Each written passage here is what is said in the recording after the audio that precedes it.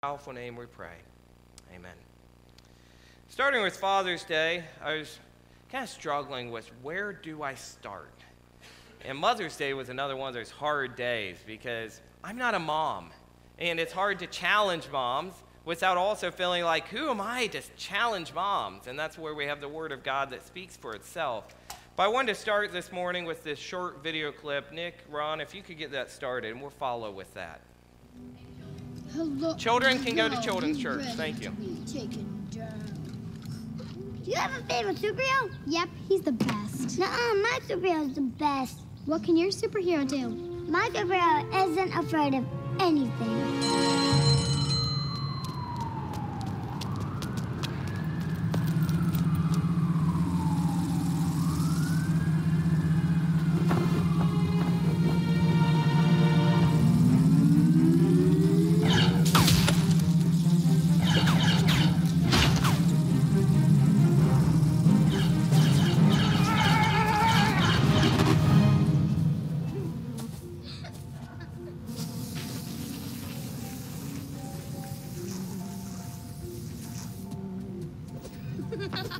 Oh, yeah?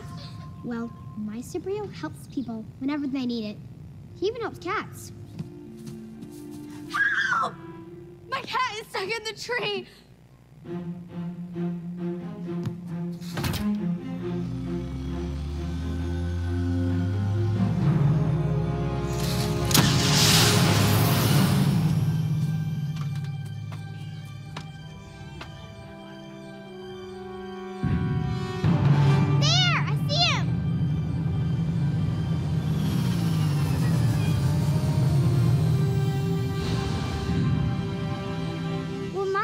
Superhero is stronger than a million gajillion warriors.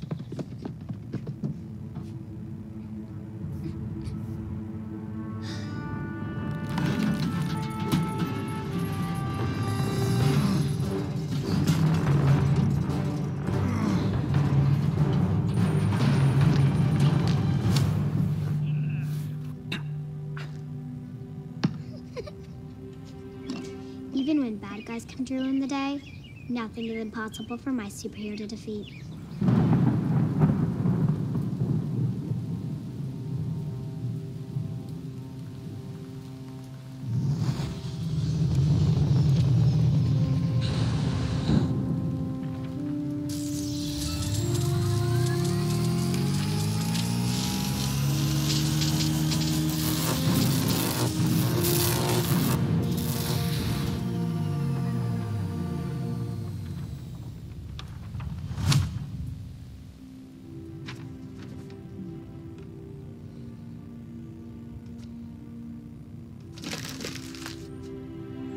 My favorite superhero wants to teach me to be a superhero just like him.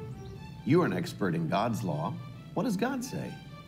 Love God with all of your heart and your neighbor as yourself. You're right. Do that and you'll have eternal life. Unlike some superheroes, mine knows where his powers come from. Hey, Dad!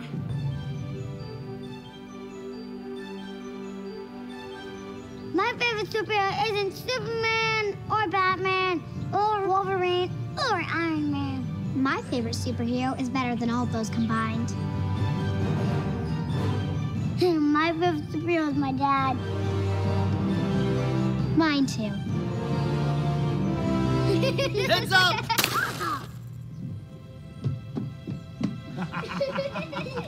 Who's ready for a water balloon fight?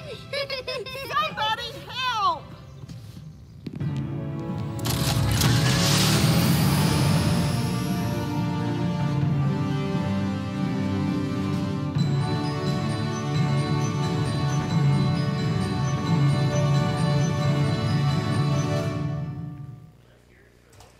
So, Super Dads, we salute you. Happy Father's Day. You know, when I was a kid, my dad would often tell us that he was Superman. And you know the funny thing about that? I think we often believed him. And we had a lot of fun with that. I don't think it was until we were teenagers that we really realized that my dad was not Superman. But even now today, we joke about that. Oh, Dad's Superman, right? And I think we sometimes joke about us being Superman now, because now we're dads. But I found this short video this week, and I just had to show it to you. I thought it just led into our sermon greatly as we've been talking about heroes of faith. And who are our heroes of faith?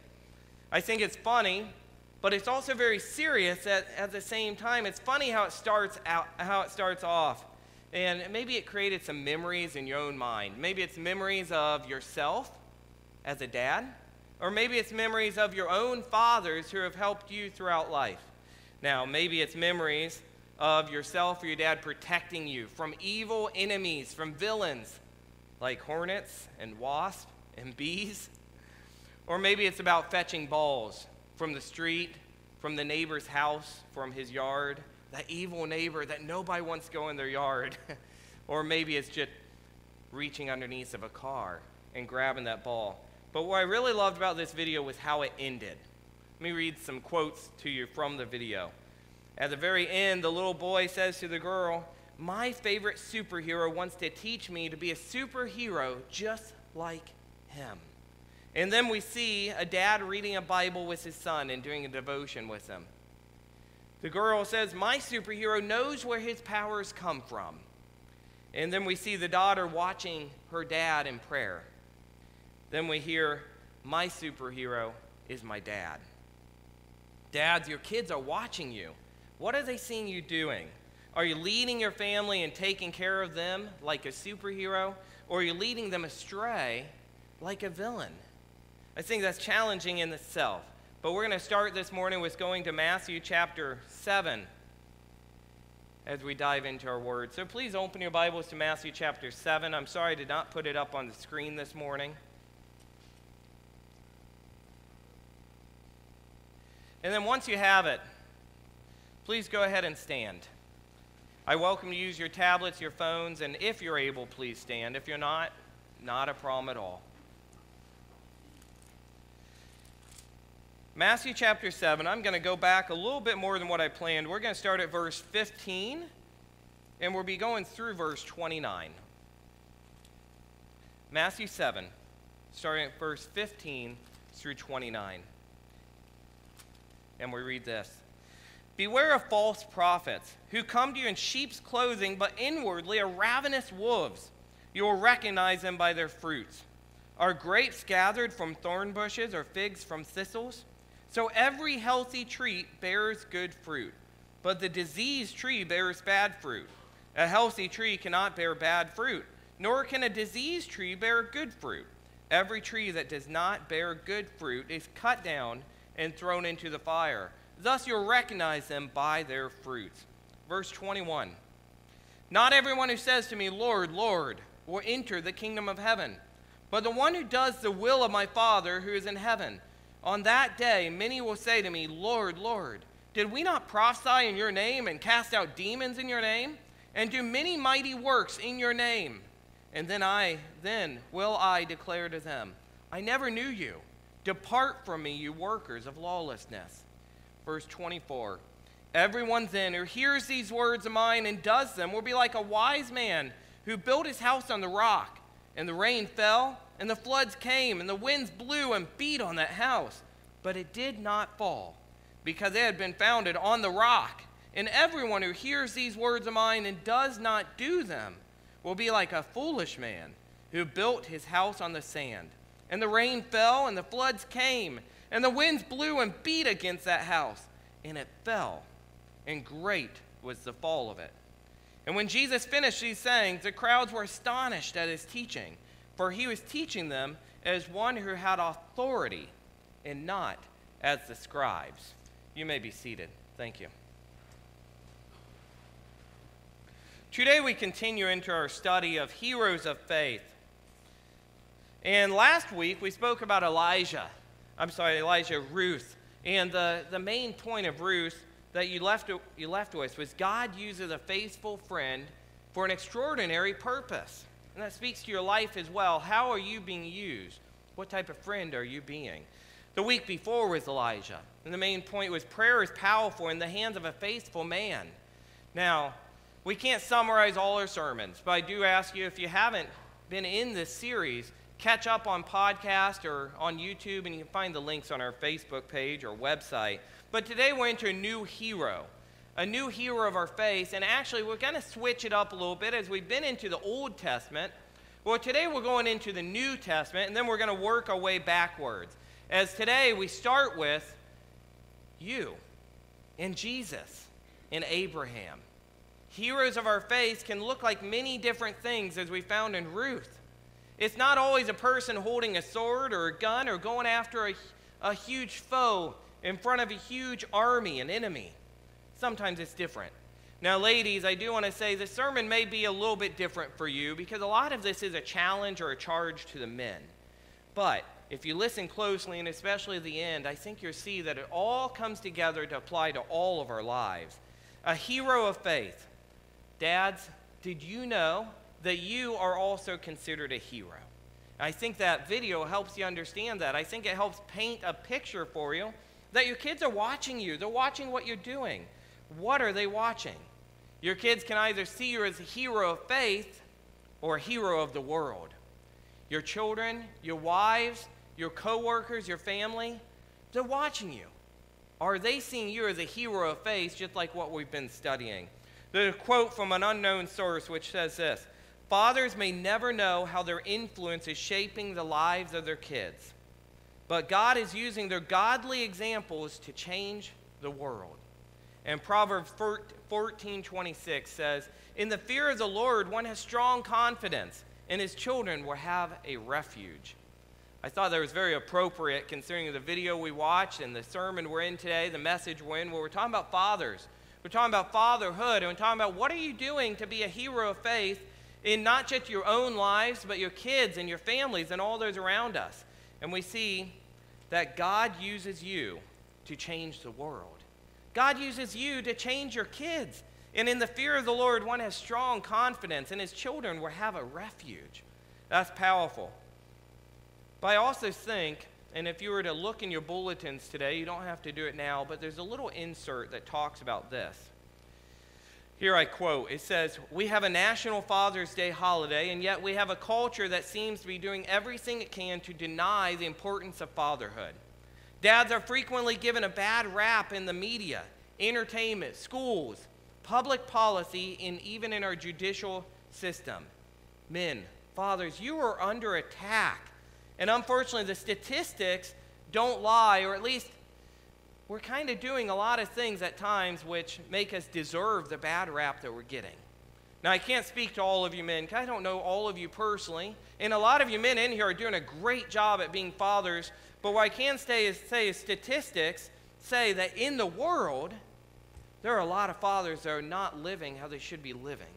They're not leading their families how they should be leading their families spiritually.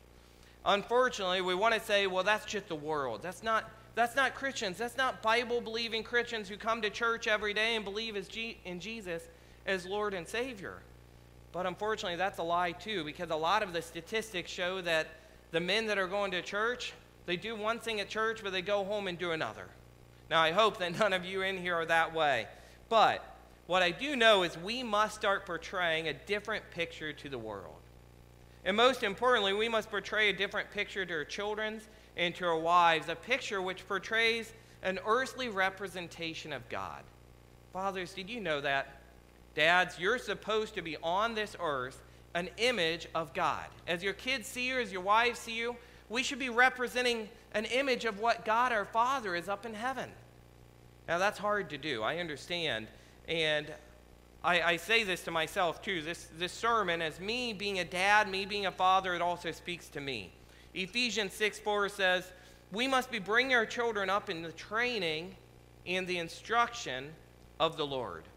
And Proverbs 22:6 says, train up a child in the way he should go. Well, we've spent a lot of time looking into the Old Testament lately. Today we're looking to the New Testament, and we're looking to ourselves, our own lives. How are we doing with training up our children in the knowledge of the Lord? I know at my old church, we came up with a song to try and remind us each week to do daily family Bible studies, or at least weekly family Bible studies, because that's one of the biggest things that we struggle with, I think, as dads, is we know we're supposed to be leading our kids spiritually, our family spiritually, but how often do we sit down at the dinner table or on the couch and read the Bible together with our families? How often do we pray together with our families? When we get a bad phone call, when we talk to somebody that's going through something, how often do our kids see us praying about it? How often do our kids see us praying ourselves? It's one thing I've loved about being a preacher, but it's no excuse for not doing it every single day with them personally. But I love that my kids get to see me preparing for my sermons as I wrap up my study on Saturdays at home for a few hours. I love that they see me in the Word of God. But are they seeing that every single day? And are you doing it with them? Today we looked at Jesus and his instructions for our own lives and instructions that we can also apply to our life as fathers. We looked to Matthew chapter 7. Now I want to give you a little bit of explanation of where we're at. In Matthew chapter 7, starting at verse 21, which we're really focusing on in 24 through 29, Jesus is wrapping up what we call the Sermon on the Mount. He's giving instructions to everyday people on how they should be living according to his word. And by the end of this, he starts talking about building houses. Now, don't you love how Jesus is like this master teacher? I just love reading the parables of Jesus and his teachings because he can use anything and use it to apply to his will, to his word, and to God's will on how we should be living, whether it be a tree or a seed, or in this case, a house.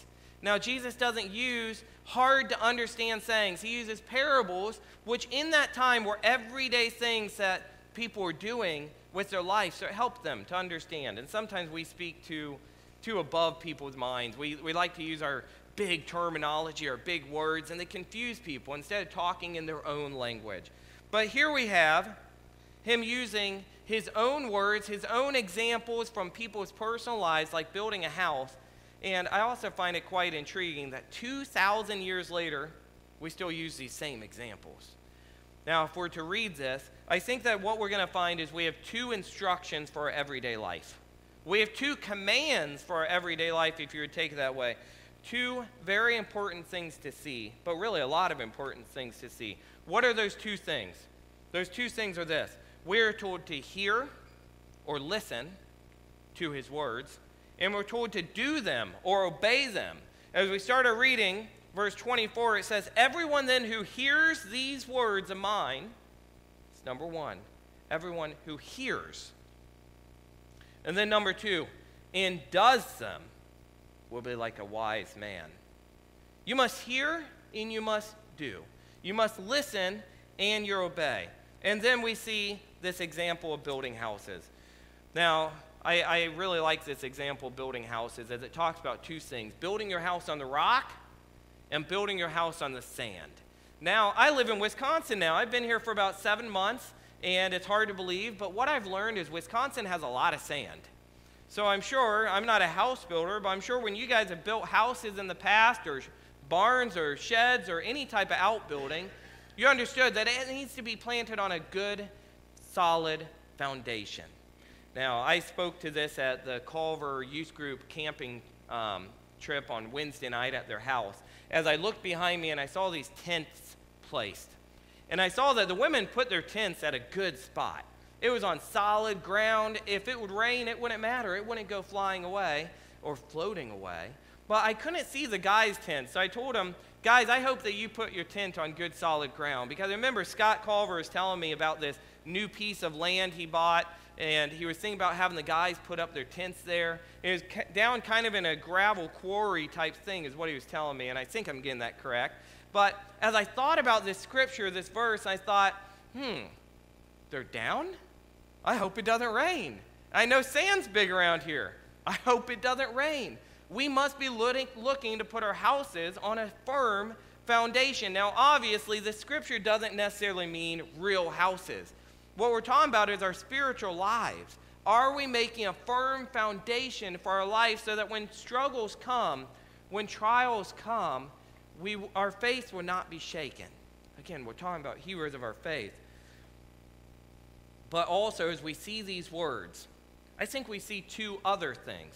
Again, it says, everyone then who hears these words of mine and does them. Here's what words? What are we talking about?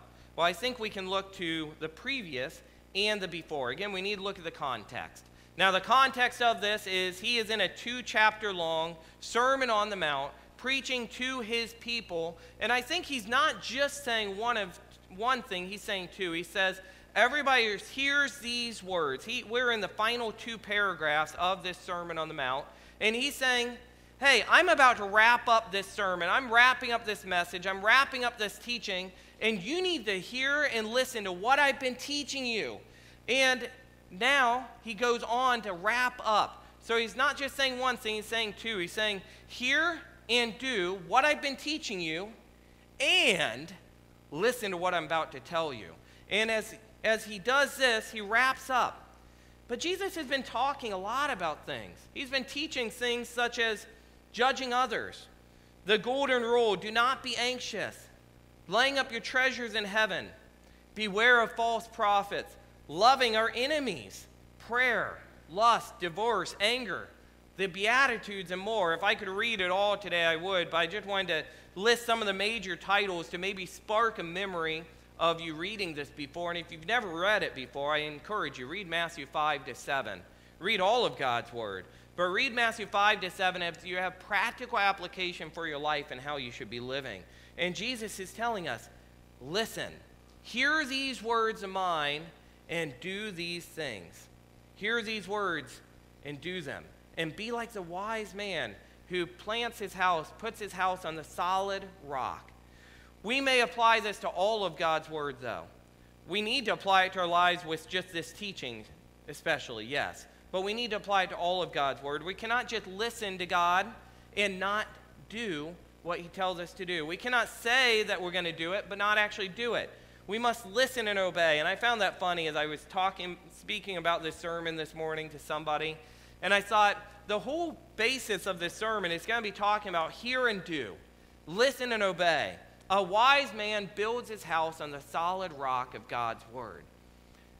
I don't know about you dads, but I love to tell my kids, I wouldn't say I love, I know I say it a lot. I say, listen and obey. Son, daughter, listen and obey. You don't always need to argue. You don't always need to think you know what's right. But then I think to my own life, I think to our lives, do we listen and obey to God? Do we hear and do what he's telling us to do? And I don't think we always do. So coming back to this verse, we need to listen and obey. We need to place our house, build our house on the solid rock. And you know why? Because again, we're told straight up from God's word, and it's so easy to understand. If you don't place your house, you don't build your house on solid rock, you build it on sand, the moment something comes into your life, your house is going to be crumbling down. It's going to be floating away. Now, you can apply it to the physical characteristics of a house, or you can compare it to your life. When you start going through a struggle, your family's falling apart, your job's falling apart, your finances are falling apart, whatever's hitting your life, you must have a strong foundation, first of all, with Jesus Christ as your Lord and Savior. Secondly, on God's will and on his teachings and not your own. You must be obeying his word, placing your spiritual life in his hands, and that's what's going to build your house strong. Fathers, are you building your house on solid ground? Are you hearing what God is telling you to do and doing it as well? Or are you just hearing it and ignoring it? Are you saying you hear him, but you're picking and choosing what you obey and what you don't obey?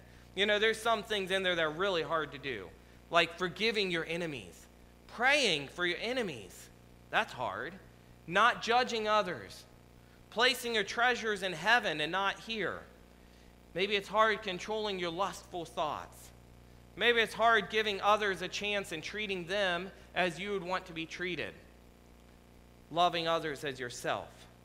Maybe it's hard sometimes loving God before you love anything else. I saw a post this week on social media that says, do God before you do Facebook. It's something so simple, but it's truthful. We give so much attention to other things. Fathers, you are considered heads of your household.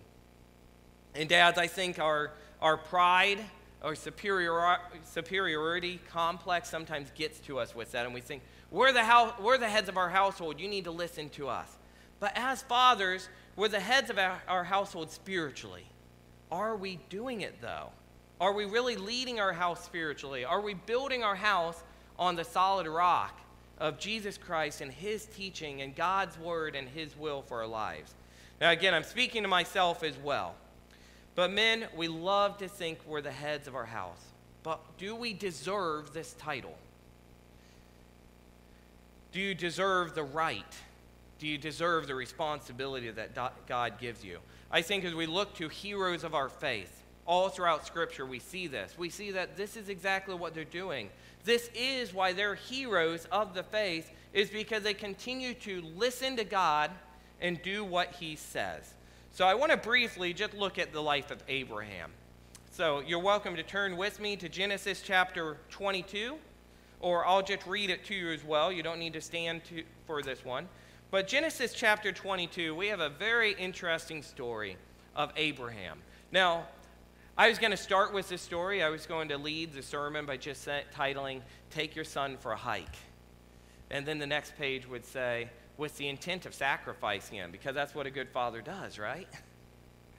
The life of Abraham and the story of sacrificing his son is something which maybe we don't refer to often enough, because we think, wow, this is a really weird story. I don't know if I want to apply this to my life, right? As we look to our kids and we love them. And what does that speak to our kids if we want to say that we're willing to sacrifice them? But kids, listen up to this story. Genesis 22, starting at verse 1, we read this. After these things, God tested Abraham and said to him, "Abraham." And he said, "Here I am." He said, "Take your son, your only son Isaac, whom you love, and go to the land of Moriah." Now, I think it's important to notice those certain statements, there's certain words in here. He didn't just say, "Take your son," but he made sure we know that you love this son. Kids, he wasn't taking his least favorite. He was taking his favorite son, right? I only say that because I know all kids always think that parents have a favorite, right? But that's not true. We all love our kids equally, right? Well, here we're told, take your son, your only son, and the son that you love, whom you love, and go to the land of Moriah, and offer him there as a burnt offering on one of the mountains of which I shall tell you. Offer him. So Abraham rose early in the morning, saddled his donkey, and took 2 of his young men with him, and his son Isaac. And he cut the wood for the burnt offering, and arose and went to the place of which God had told him. On the 3rd day, Abraham lifted up his eyes and saw the place from afar. Then Abraham said to his young son, "Stay here with the donkey. I and the boy will go over there and worship and come again to you." And Abraham took the wood of the burnt offering and laid it on Isaac his son. And he took his hand, the fire and the knife. So they went both of them together. And Isaac said to his father Abraham, "My father!" And he said, "Here I am, my son." He said, "Behold the fire and the wood, but where is the lamb for the burnt offering?" And Abraham said, "God will provide for himself the lamb for a burnt offering, my son." So they went both of them together. This must be an awkward time, right?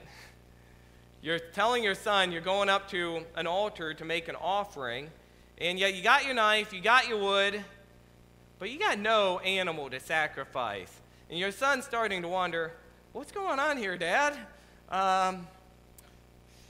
Then we see when they came to the place of which God had told him, Abraham built the altar there and laid the wood in order and bound Isaac his son and laid him on the altar. So I can only imagine now even more the emotions going through a dad's mind, his only son that he loves, and the son, as maybe dad's just telling him, just trust me. God will provide the sacrifice, the burnt offering.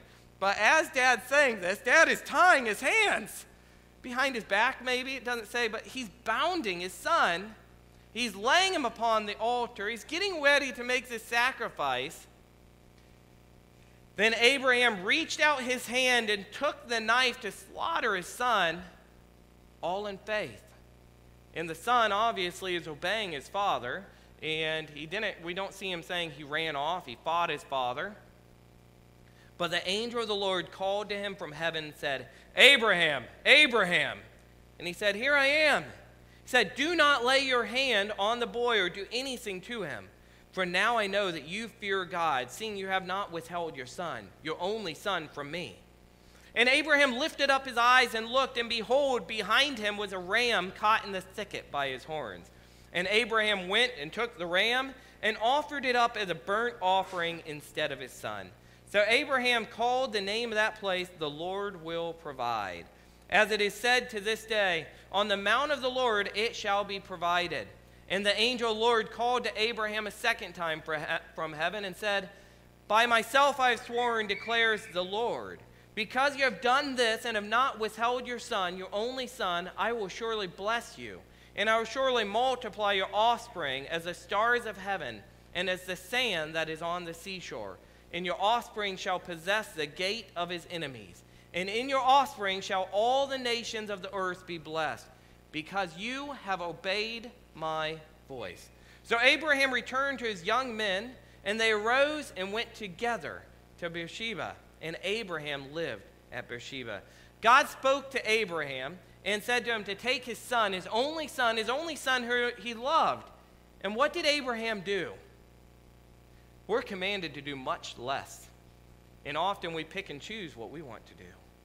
We pick and choose what parts of God's word we want to listen to and what we want to say, that doesn't really apply to my life. I don't think that verse means that. It means something else, because we think, oh, well, all of God's scripture means something else to different people. But what we see in Abraham's life, and I think what we see in all God's word, is this. What did Abraham do? Abraham listened. He left on the journey. He obeyed.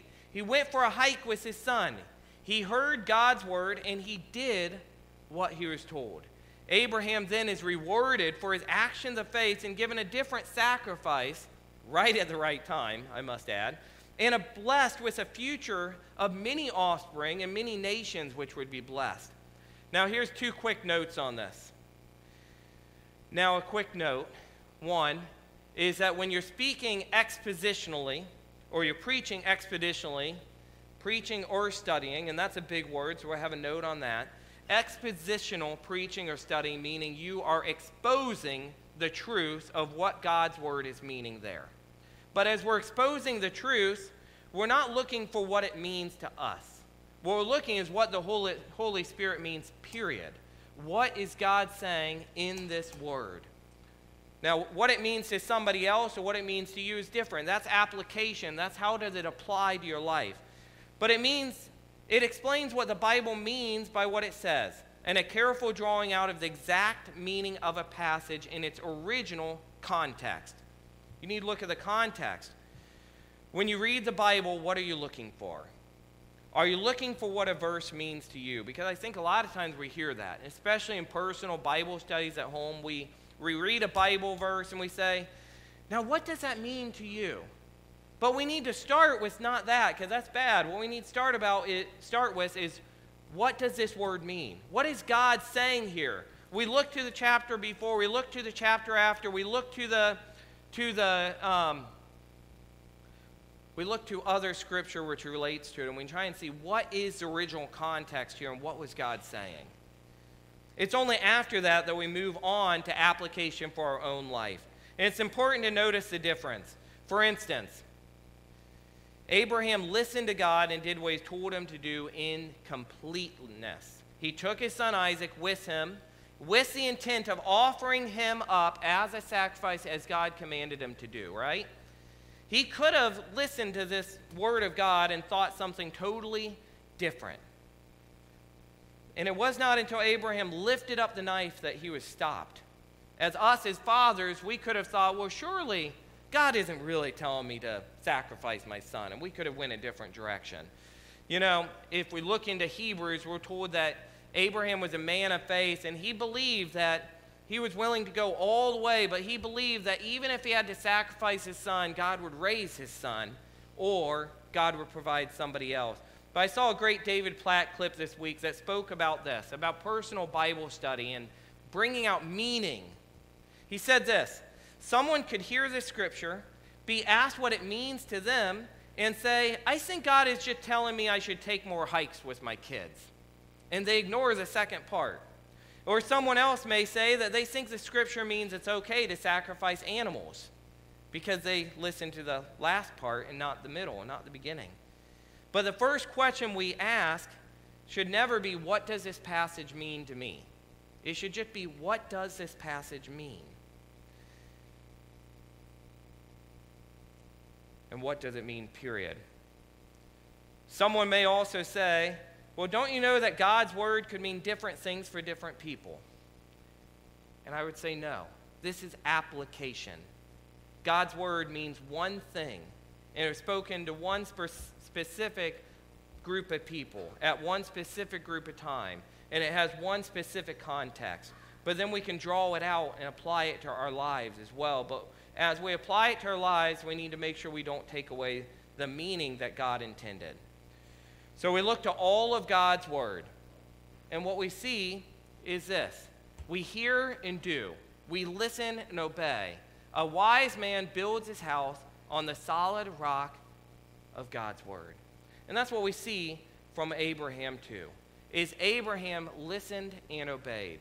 He could have just applied certain parts, but he didn't. He listened to all of God's commands. And that's what we're told to do. And as we go back to the beginning to wrap up, we see that this is what Jesus tells us to do as well. 1 Samuel 25:33 says, godly fathers are a blessing to their children, and blessed be thy advice, and blessed be thou. Godly fathers are a blessing to their children. I asked my own daughter yesterday, my family, and my wife thought I was a little bit cruel with this, so I'll make that noted.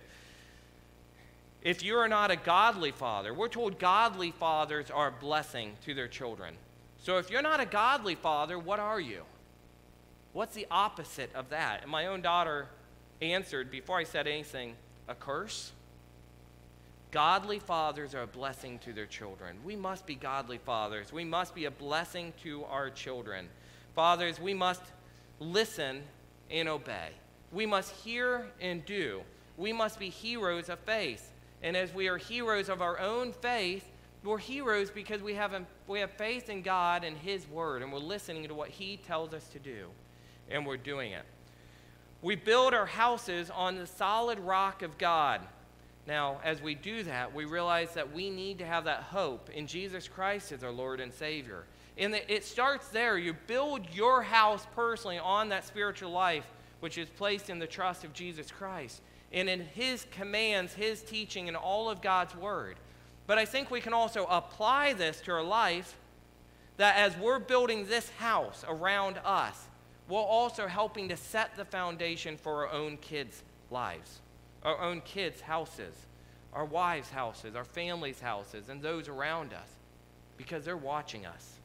Proverbs 4:1 says, listen, my sons, to a father's instruction. Pay attention and gain understanding. Are you living a life that you want your kids to pay attention to? Are your kids gaining understanding of God by watching you? Hear God and do what He says. Listen and obey. A wise man builds his house on the solid rock of God's Word. Let us pray. Lord God, we thank You for Your Word and Your teachings and giving us so much to listen to and to obey. You didn't create us and leave us to just figure things out on our own, but You tell us the way to have hope and the way to have life, which is depending on Your Son, Jesus Christ. And You tell us also to how we must live in certain things which we find hard, like forgiving our enemies or treating others as we treat ourselves, or not having lustful thoughts, or not focusing too much on our problems, but realizing we might be happy in our problems, blessed in our problems. Lord, You give us all these instructions to have a blessed life, but it all starts with You and building our house on the solid rock of Your commands and not on the sand, which can wash away when trials come, when struggles come. May we build our house on the solid rock of You and Your commands and on the salvation You give us, Lord. May we listen and obey to all of Your Word and not just pieces. In Your holy name we pray. Amen. You're dismissed. Thank you very much.